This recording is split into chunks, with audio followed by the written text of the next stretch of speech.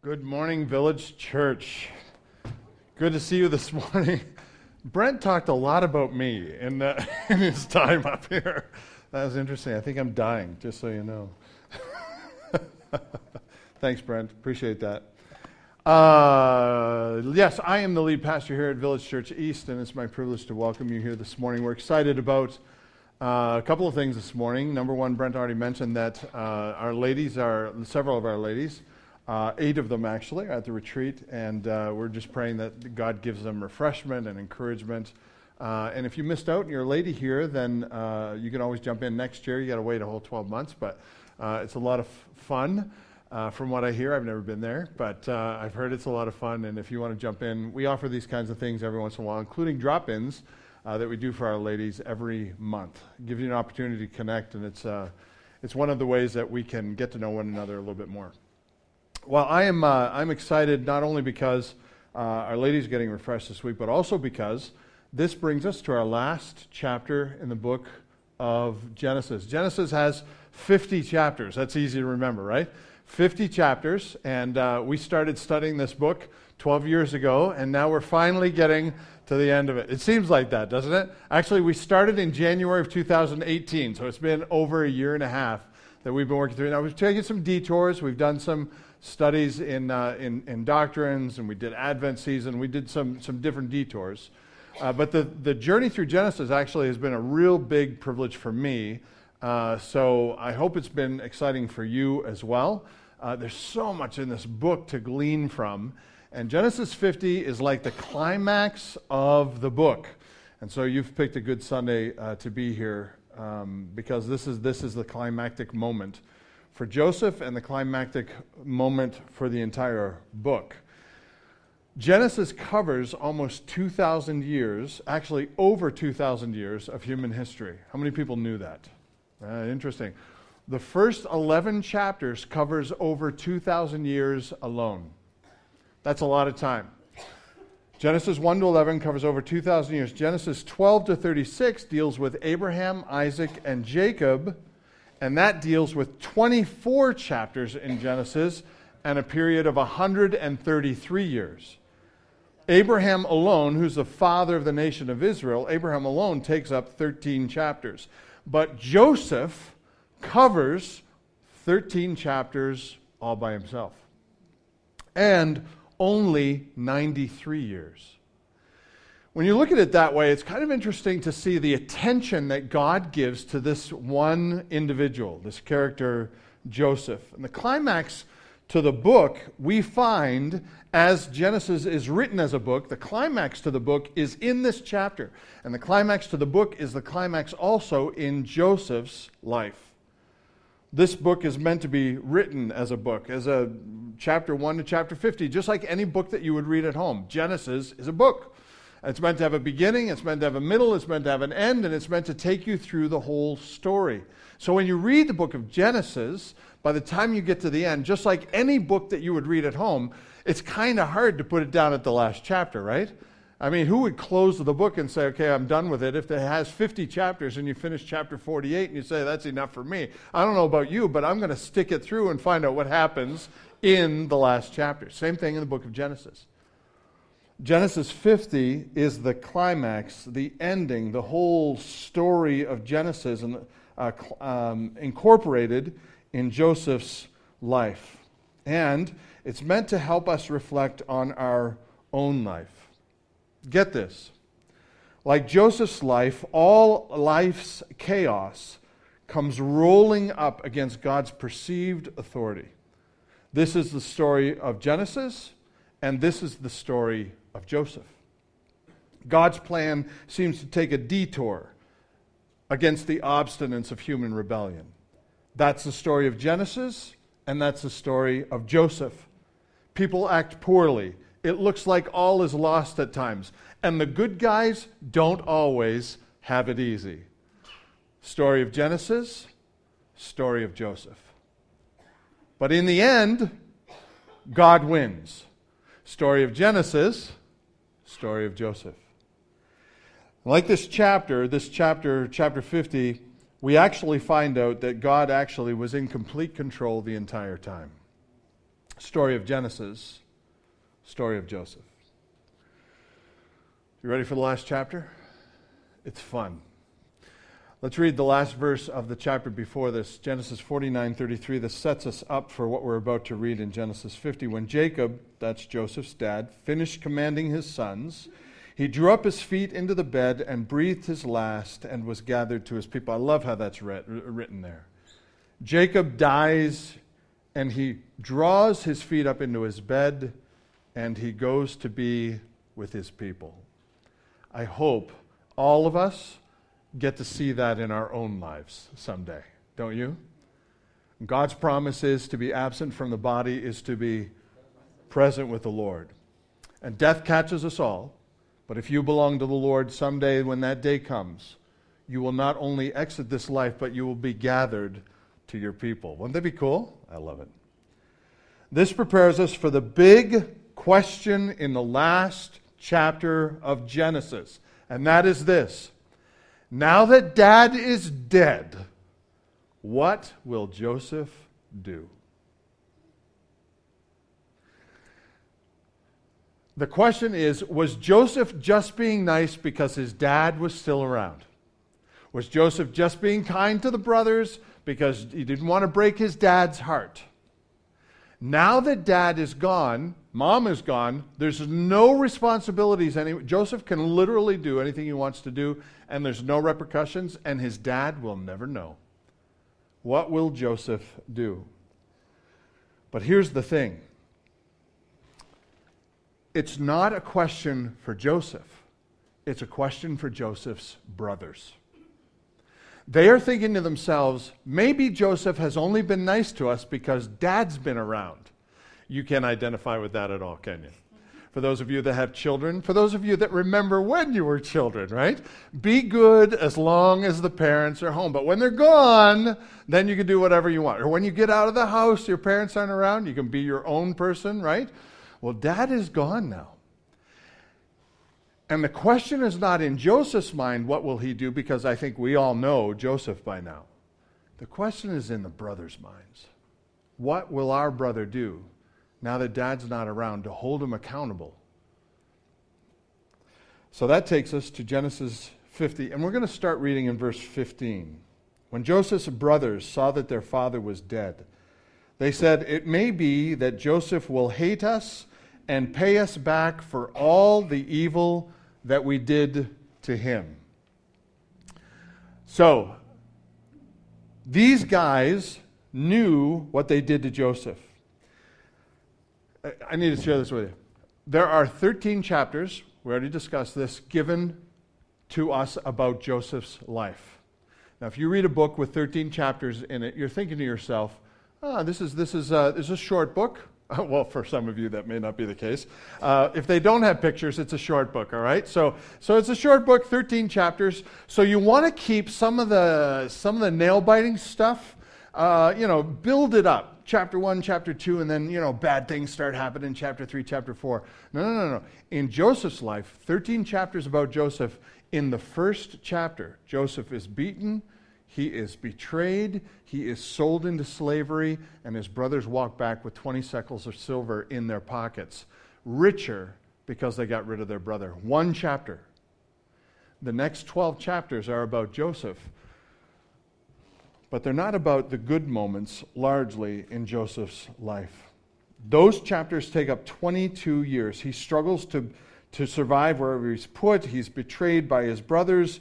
They have literally stolen the best years of his life. And for 13 chapters, even though they're all about Joseph, the first chapter, the bottom falls out of Joseph's world. So is it any surprise to anyone that the first thought in the brothers' minds after Dad is dead is, what will Joseph do to us? I was putting this message together with Michael last week, Pastor Michael over the Bartlett campus, and we get together and we share our thoughts on the exegesis, the tearing apart of the Scripture, and pull out some of these ideas that we want to share with you. But as we were doing this, he came up with an interesting counseling format that many counselors use. I think Bree uses this one as well. It's called sachet. Sachet is an interesting thing because when somebody comes in for counseling, you can identify what emotion they're feeling at the time. So sachet stands for sad, angry, scared, happy, excited, or tender. Somebody comes up to you, you've had these kind of conversations where you get a little in-depth, meaty kind of a conversation, and you start having a conversation with somebody, you can easily identify what kind of emotion they are engaging you with. Let me make it a little more personal. You've had a week. You've had a lot of things happen this week. You've entered through the doors and sat in these chairs, and you are exhibiting one of these characteristics, one of these emotions. You're sad, you're angry, you're scared, you're happy, you're excited, you're tender. Some of you are here leaning heavily on one or two of these things. You engage in difficult or challenging conversations with these kinds of emotions in your hand. And life has a way of bringing highs and lows. So you can switch from moment to moment in your life. Each season of life you approach with a different sachet emotion. Sometimes the way life goes, like a roller coaster. You could switch from one moment to the next.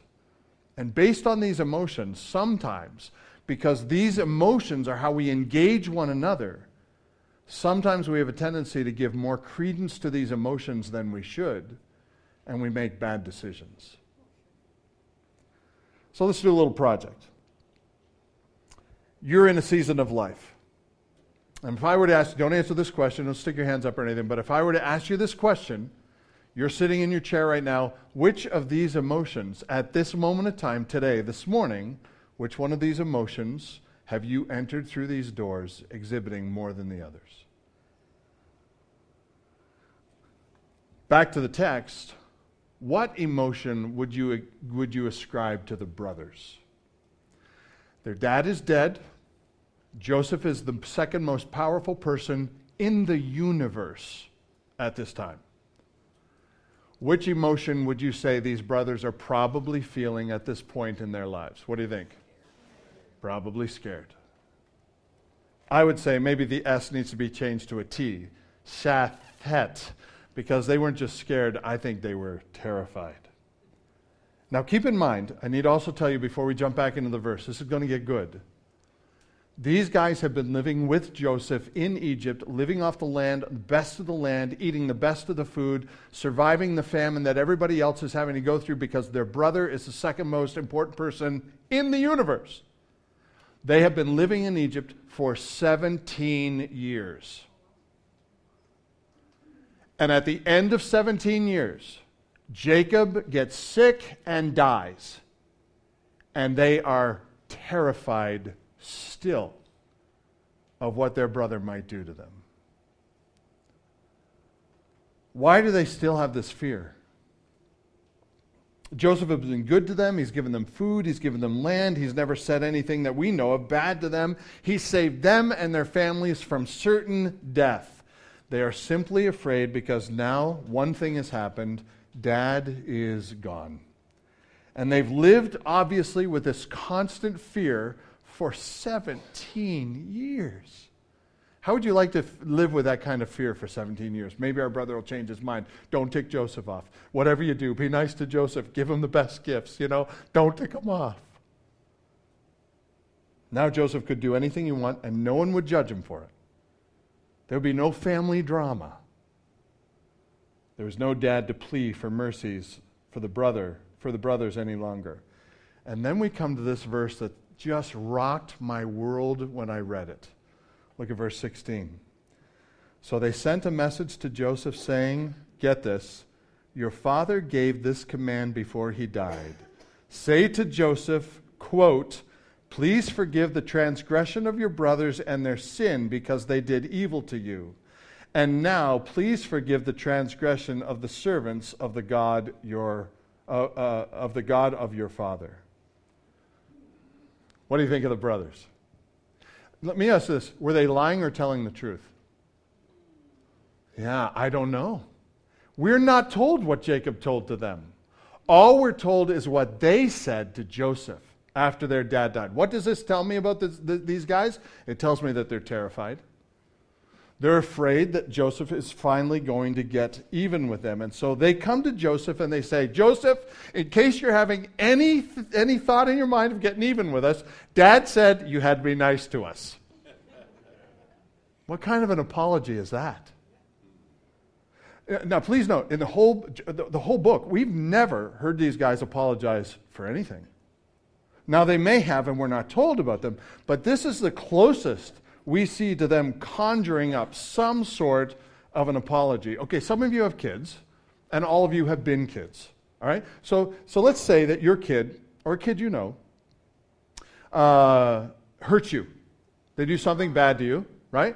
And then they come back an hour later, and they said, hey, listen, I know you don't like me because of stuff I did, but Dad said you have to forgive me. What kind of an apology is that? Does it even rank in the category of being an apology? They don't even acknowledge what they did. They simply said, Dad says you have to forgive us. And how would you feel if you were the one that has to forgive them? 17 years, and this is the best they could do. What took them so long? And here it is, fear. Conveniently, they feel convicted enough to apologize when they think Joseph can kill them and there would be no repercussions. Some people are just scoundrels. The world is full of them. And they'll be scoundrels until they die. And you probably know some scoundrels. Scoundrels and children have this in common. They only know how to apologize when they get caught. Joseph has two options here. He has the option of having a hard heart or a soft heart toward his brothers. Can I just ask you, just to probe in your minds a little bit, what is more fun? A hard heart or a soft heart? Come on, what's more fun? Yeah. A hard heart is more fun, isn't it? Sure, it makes you miserable. Sure, there's no fixing things. But if you have a hard heart, you get to have all these nasty thoughts all the time about the scoundrel that's done you wrong. And hard hearts are fun, because once you get bored of your own thoughts, you get to talk to other people. And you get to convince them what kind of a scoundrel you got to deal with. And then they help you with new thoughts about how bad the other person is. It's a lot of fun to have a hard heart. Joseph has 2 choices. He can have a hard heart or a soft heart. And here is what kills me in the next verse. Verse 17. Joseph wept when they spoke to him. My question is, how in the world did Joseph get to this point? Like, is this some sort of an alien sent from another planet? How is it that Joseph is not filled with vengeance and rage? How is Joseph not mad at God? And here's the thing, there's a secret in Joseph's life that we've been dancing around that we don't get to nail until today. That's why you're here on a good day. We get to see the secret of how Joseph became Joseph, a guy I sure would like to be like. Let me read some scripture for you to see if you can pick out how Joseph got tender. Genesis 42:24. He turned away from them and he wept. Genesis 43:30. Joseph hurried out, for his compassion grew warm for his brother, that's Benjamin, and he sought a place to weep, and he entered his chamber and wept there. Genesis 45:2. And he wept aloud so that the Egyptians in the next room heard it, and the whole household of Pharaoh heard it. Genesis 45:14. Then he fell upon his brother's Benjamin's neck and wept, and Benjamin wept upon his neck. Genesis 45:15. And he kissed all his brothers and wept upon them. Genesis 46:29. He presented himself to him and fell on his neck and wept on his neck a good while. Genesis 50:1. Joseph fell on his father's face and wept over him and kissed him. Genesis 50:17. Joseph wept, this verse right now, when they spoke to him. Church, did Joseph have a soft heart or a tender heart? There's no mistaking it. This guy's crying all the time.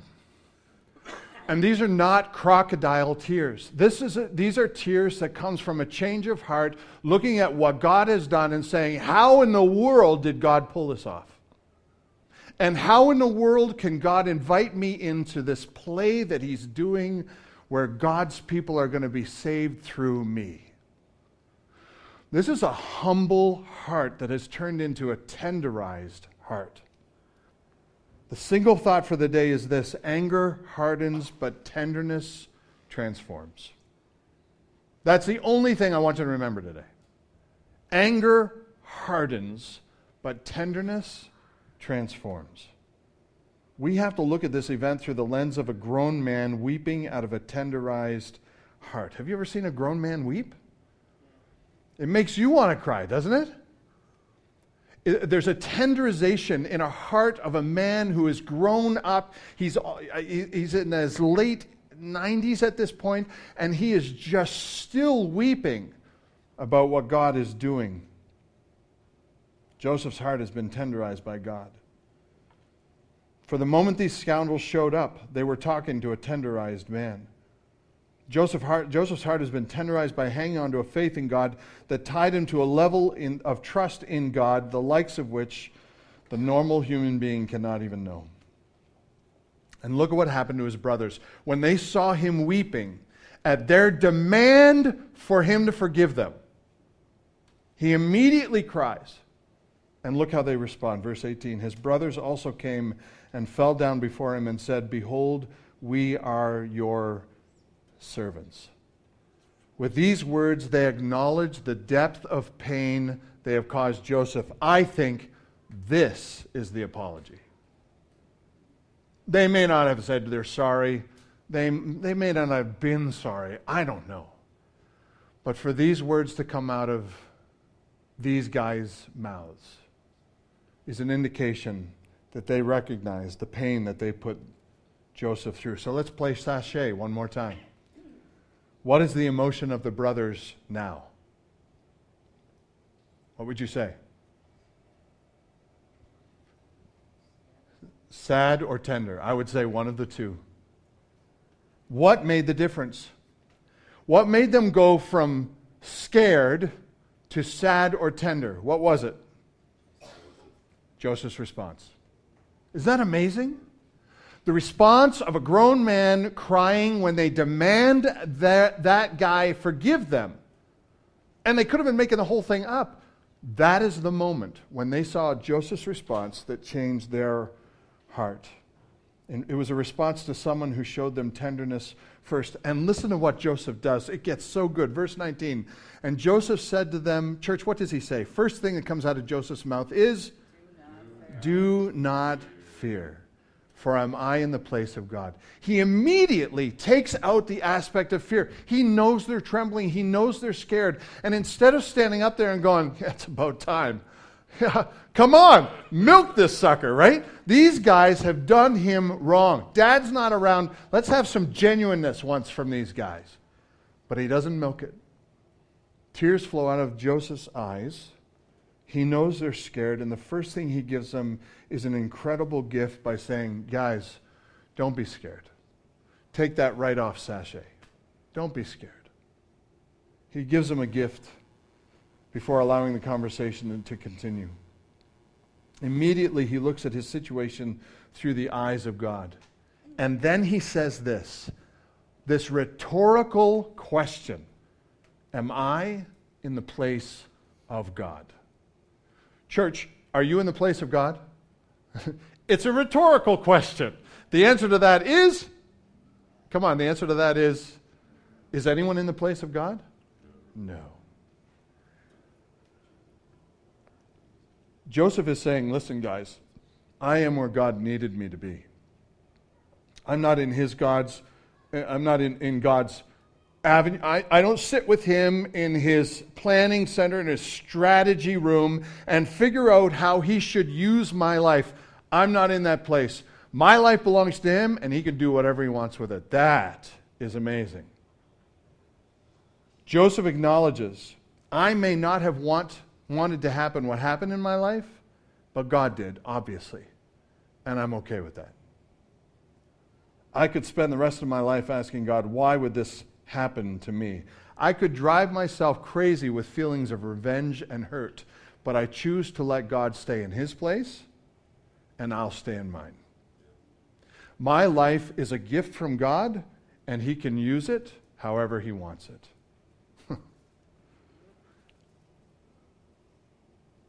At this moment, some people demand explanations for why things happen in life.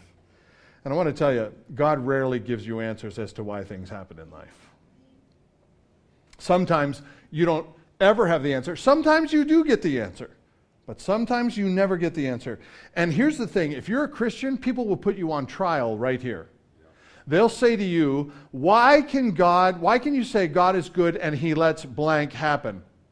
They put you on trial, but they do so by putting God on trial. You see, what they're doing is they're saying, I've been in the strategy room of God.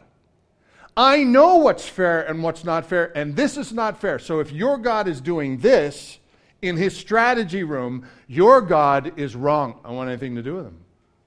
That's a dangerous place to be. Because we need to understand somebody that's doing that is putting themselves in the place of God and taking God and putting them in their place. Listen, my life is from God. My life is God's gift to me. My life belongs to God. My whole goal in life is to sacrifice. I need to do this better. To sacrifice my life so he can use it for whatever he plans to use it for.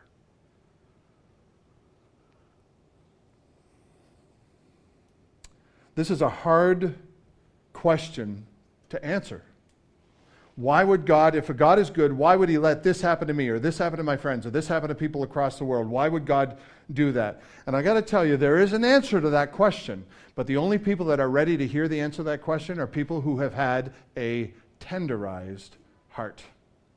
People with hard hearts will never be prepared to hear the right answers. You approach God, putting him on trial with a hard heart, whatever answer you get is not going to be satisfactory. But you approach God with a tender heart, and you learn to live with the answers you get, and sometimes with the answers you don't get. Hard hearts are prevented from absorbing and receiving truth. And I want to tell you, this is a difficult message for me to do, because some people who are listening to this, and some of you guys, have been through some really tough moments in life.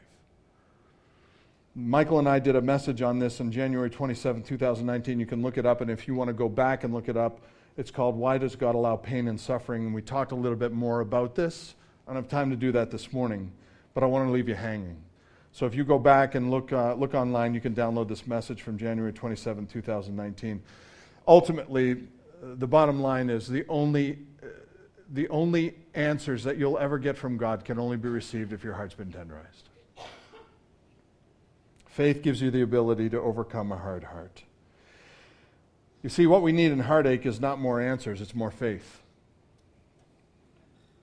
I'm not going to tell you because you may not like the answer, okay, God, I'm good with that. I'm not going to tell you because your posture is not right and you're challenging me, okay, God, I accept that. I'm not going to tell you because your attitude is not right. I got to accept that. God's answer to why is almost never understood unless you have a tender heart.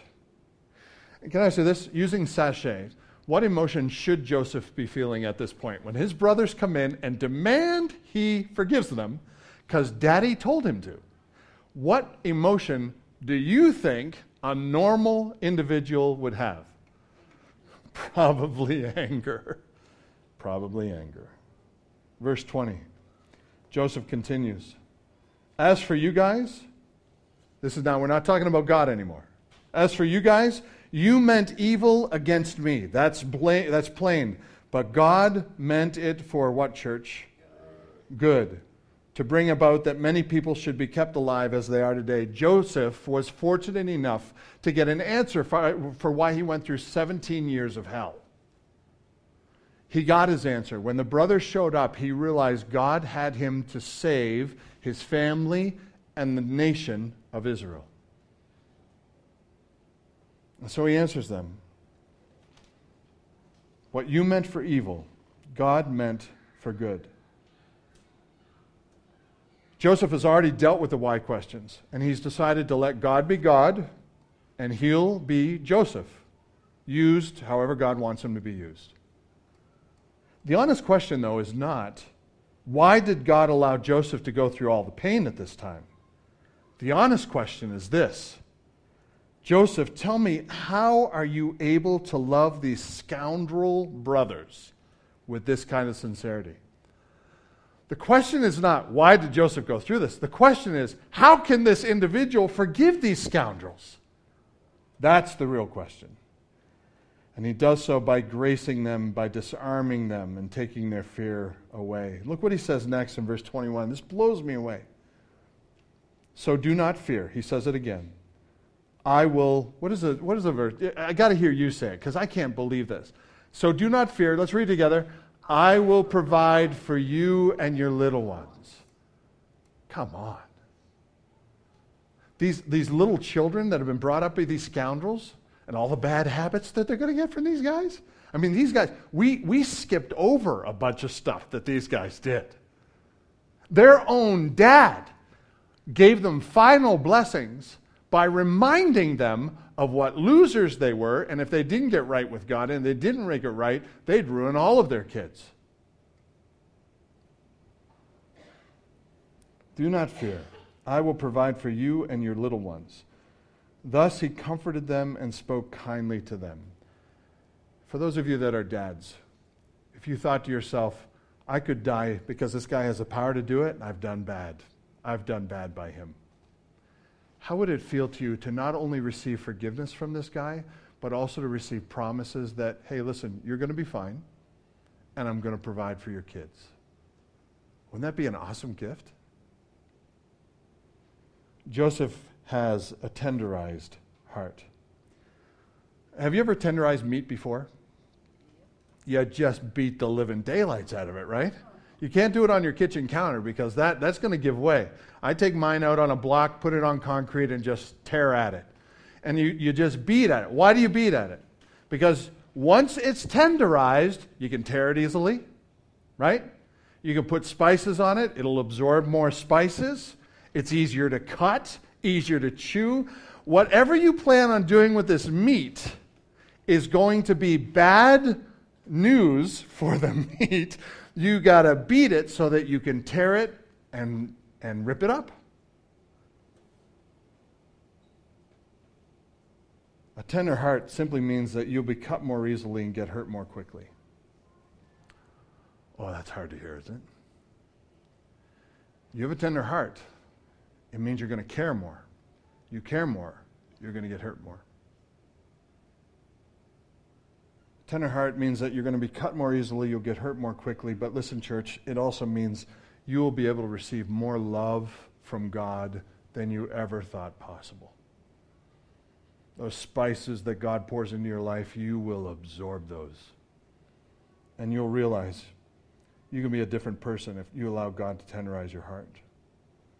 Joseph has been getting familiar with letting God be God for the last 17 years of his life. When the brothers first showed up in Genesis 45, this is what he said to them. So Joseph said to his brothers, "Come near to me, please." He recognized them. They didn't recognize him. Remember way back in Genesis 47?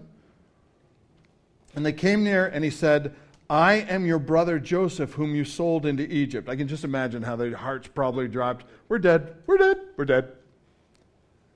"And now do not be distressed or angry with yourselves because you sold me here, for God sent me here before you to preserve life." Listen, church, that's a tender heart. That's a tender heart. That's a heart that's been beat up and recognizes God is bigger than we sometimes give him credit for.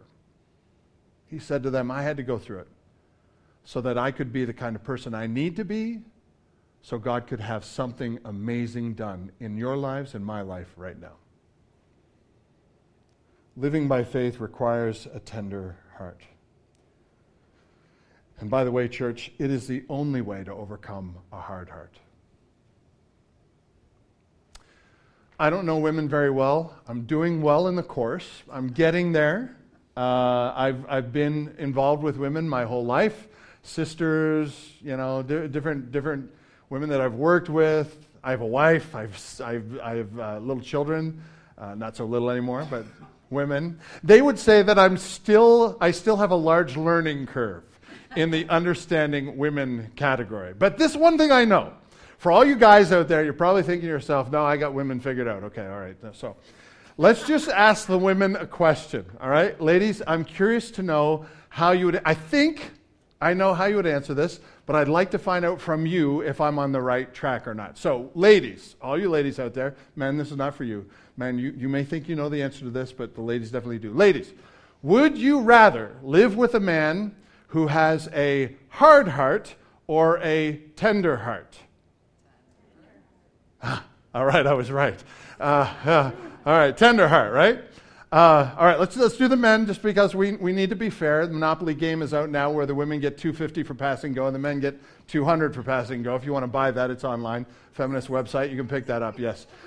So let's give men equal time here, all right? Village Church East, we want to be equal. We're equal.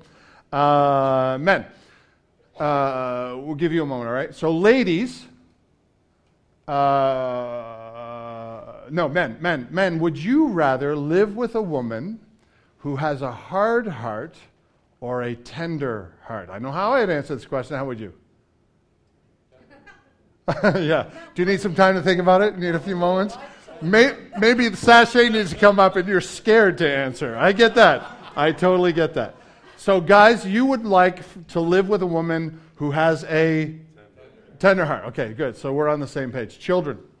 So let's think outside of the box. We're beyond men and women here. Okay, so kids, if you rank in the qualification of a person that is a young adult or a young person, all right? We'll just lump you all together. Not that you're all the same age. You have different feelings and emotions. I know you're all valuable. Okay, so, but I'm curious to know, if you're a younger person, would you rather live with parents or a guardian who has a hard heart or a tender heart? No answers. Do you need time? Need time? Do you want this to be a take-home test? Is that what you're used to? So what would you like? Tender heart. All right, good. Oh, let's do one more.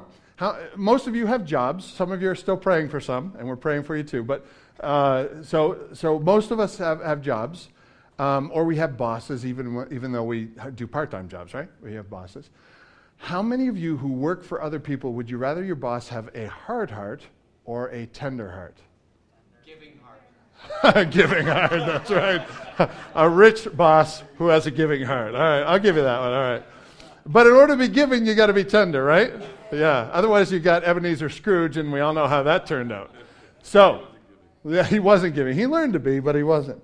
Can I just point out something that's really simple to see? Every person on the planet would like to deal with somebody with a tender heart. The hardest thing for us, though, is we love having personal, hard hearts. It's more fun. People grow hard hearts for one main reason. It keeps them from getting hurt. It keeps them from getting cut. But it is not God's plan for life. People grow hard hearts to protect them from getting cut and hurt, but God's answer to life is a tender heart, even though it's not natural. This is God's plan for us. Ephesians 4:31 says, "Let all bitterness and wrath and anger and clamor and slander and on, negative things, be put away from you, along with all malice. Instead, be kind to one another." What's the next word, church? Tender-hearted, forgiving one another as God in Christ forgave you. Bitterness will make a different person out of you. Satan will use everything he can to get you bitter, because if he can get you bitter, he can make your heart hard. And then comes along wrath, anger, slander, and all these malicious ways to live life. But tenderization will turn you into a living example of Jesus Christ in this world. And let me tell you, a tender heart is such a rare thing. It rocks everybody's world when they see it. Tenderness will help you live kindness. It'll help you be tender to one another. It'll give you the ability to forgive things or people that are seemingly unforgivable. Even scoundrels. Now you might be sitting here saying, okay, Craig, give me 4 steps to having a tender heart. So I actually have two things for you at this point. And there's good news and bad news. It's easy and it's not easy. I'll give you the bad news first. It's not easy. If you want to learn tenderness, you got to be in situations where you are tenderized. If you're a believer, the good thing is this is within your grasp. God will make you tender to others so that you can identify with them better. I mean, think of the people in the Bible. David realized the depravity of his own heart when rebuked by his pastor Nathan for his rebellion. Peter had to come face to face with his real person. He was all talk and no action. And because of that, his heart grew hard. He denied Jesus 3 times. And he had to be tenderized on the beach when Jesus showed up to forgive him. Paul begged to have a thorn taken out of his life 3 times. He asked God, whatever this thorn was, we're never told, but it was a pain in his life and kept him from doing ministry. 3 times he begged God to take this thorn out of his side. And 3 times God said, no, I'm not going to do it. And he had to be tenderized through that thorn to be the person that Paul needed to be. Job. Do I need to explain Job to you? When we get tenderized, we become more like Jesus Christ. All right, just leave that up there for a second, Josh. When I was, this was maybe 15 years ago, I didn't realize it, but I was cultivating a hard heart. Here's the weirdest, this may not apply to you, may think to yourself, Craig, you're off your rocker, you've lost it, you're crazier than we give you credit for, and I believe that. But let me tell you what happened to me. About 15 years ago, I went to a Christmas play. While I was at the play, they did the presentation of Jesus. They incorporated the gospel, the birth of Jesus, and all of that. And it was wonderful. It was so well done. It was a big auditorium. There was thousands of people there. It was amazing. And I looked around me, and everybody's just crying. Like it was a climactic moment, and the people are crying and everything. And I didn't shed a tear. I just watched it. I go, yeah, that's what happened. Yep. They took some liberties here and there. I would have done that. Let me rearrange some of their theology. Sure, I got like critical of the whole thing. But it didn't affect me here. And it was at that moment in that weird situation that I became aware of the fact that I was getting a hard heart. I was presented with the story of the gospel through the birth of Jesus Christ, and it didn't affect me in the least. And I became convicted. Again, this may not apply to you. You may think to yourself, Craig, it's only a play. I get it. But for me, it was more than that. And I began to pray something I'd never prayed before. I began to pray every day that God would tenderize my heart. You know what God did? He tenderized the heck out of my heart. I immediately got into situations where nothing I did worked. You got to know, from somebody who can fix the world, that's a bad place to be. You give me a problem, I'll fix it for you. That's the kind of guy God created me to be. That's a guy. Yeah, it's a guy thing. But for me, it's like multiplied 1,000-fold. I couldn't fix anything. Family situations came up, never planned on, couldn't believe happened. Stuff that was crazy, couldn't fix it. Situations at work, stuff happened, couldn't fix it. I couldn't fix anything. And God began to take his little hammer of grace and pound on my hard heart until I realized I needed to hand these things over to Jesus and let him deal with them, and I'll just continue to be the person he needs me to be in this situation, and this situation, this situation. And within a very short amount of time, I found myself on my knees on a regular basis, literally on my knees, weeping, crying out to God because there's stuff I couldn't fix. But I knew he could. I began to realize I had to let God have control because I couldn't fix stuff.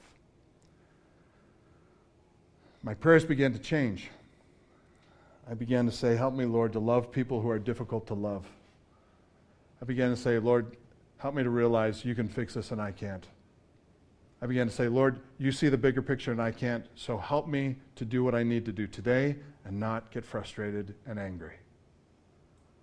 And you know what changed in me? I began to cry at everything at the drop of a hat. It was the weirdest thing.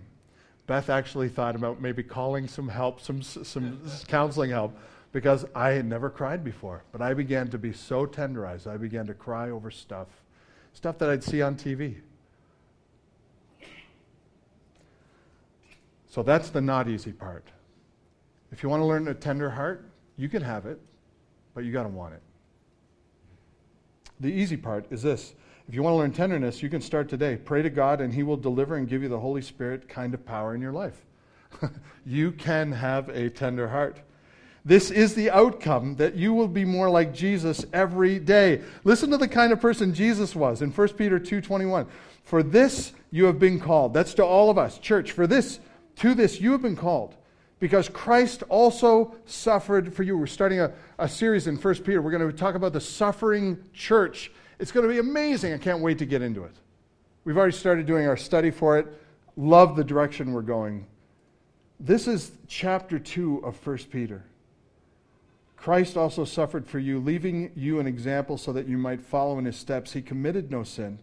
Neither was there deceit found in His mouth. When He was reviled, He did not revile in return. When He suffered, He did not threaten, but continued entrusting Himself to Him who judges justly. You know what that means? Christ's heart was tenderized. And He didn't put the Father on trial. He simply said, your will be done, not mine. If you're not a believer, when you're tenderized, you'll always struggle with a hard heart. Your first question out of your mouth will always be, why? Why me? Why this? Why now? It'll always be why. Hard people can't get over the why.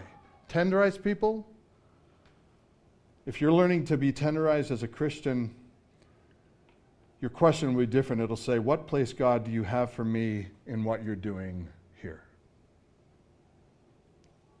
The one thing I want you to remember is this: anger hardens, but tenderness transforms. We all know this principle deep down, right?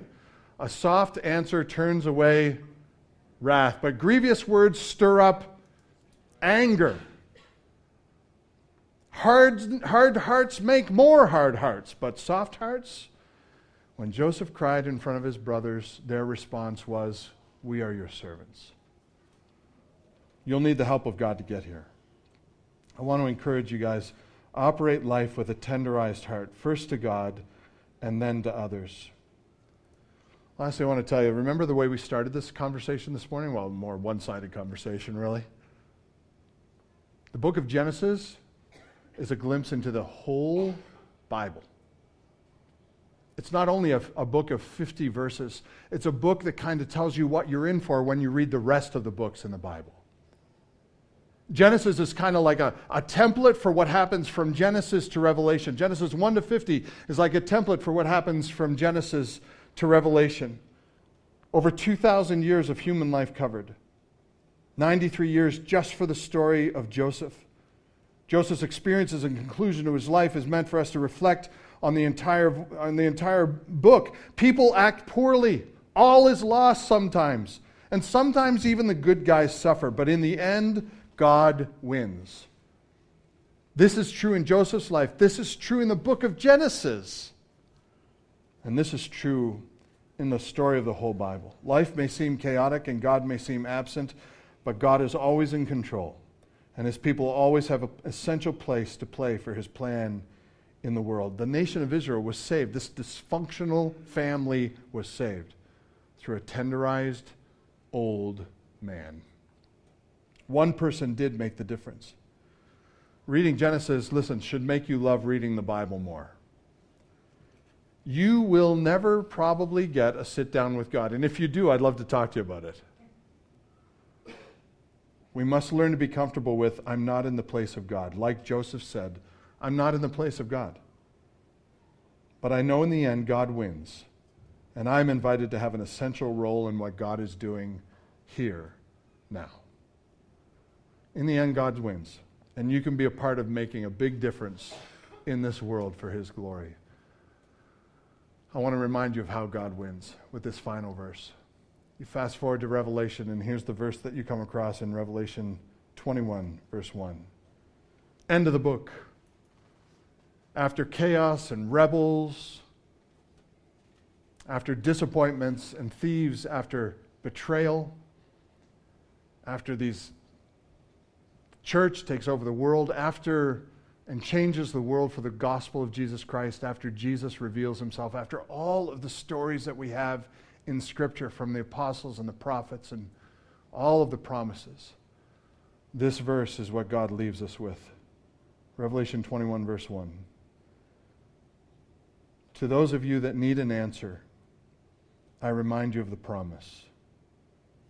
Then I saw a new heaven and a new earth, for the first heaven and the first earth had passed away, and the sea was no more.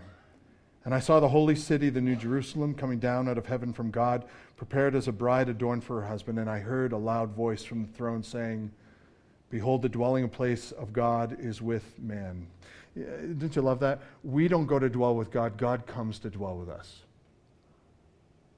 He will dwell with them, and they will be his people, and God himself will be with them as their God. He will wipe away every tear from their eyes. Death shall be no more. Neither shall there be mourning, nor crying, nor pain any more, for the former things of life have passed away. This means God wins. If you want to be a part of the story now, the only way to do it is to have a tender heart. Let God be God. Don't put him on trial. You just be the kind of person he needs you to be through the journey. Father, I'm grateful that we get to finish up the book of Genesis today with this powerful passage. It's a good reminder to us to deal with people constantly, that we can look at them and we can say, what you meant for evil, God meant for good. Thank you that you are in that much control. Thank you that in Romans 8, you remind us all things work together for good to those who love you, who are called according to your purpose. And so, Father, we don't look for our lives to get better. We look for our lives to be more faithful. Teach us how to live by faith. Teach us how to have tender hearts, first to you and what you're doing, and then to others around us. And in this way, Father, I pray that you would help your church to be tenderized so that we can forgive one another as you, through Christ, forgave us.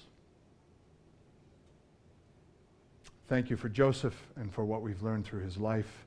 May we now live it out as humble servants. In Jesus' name, amen.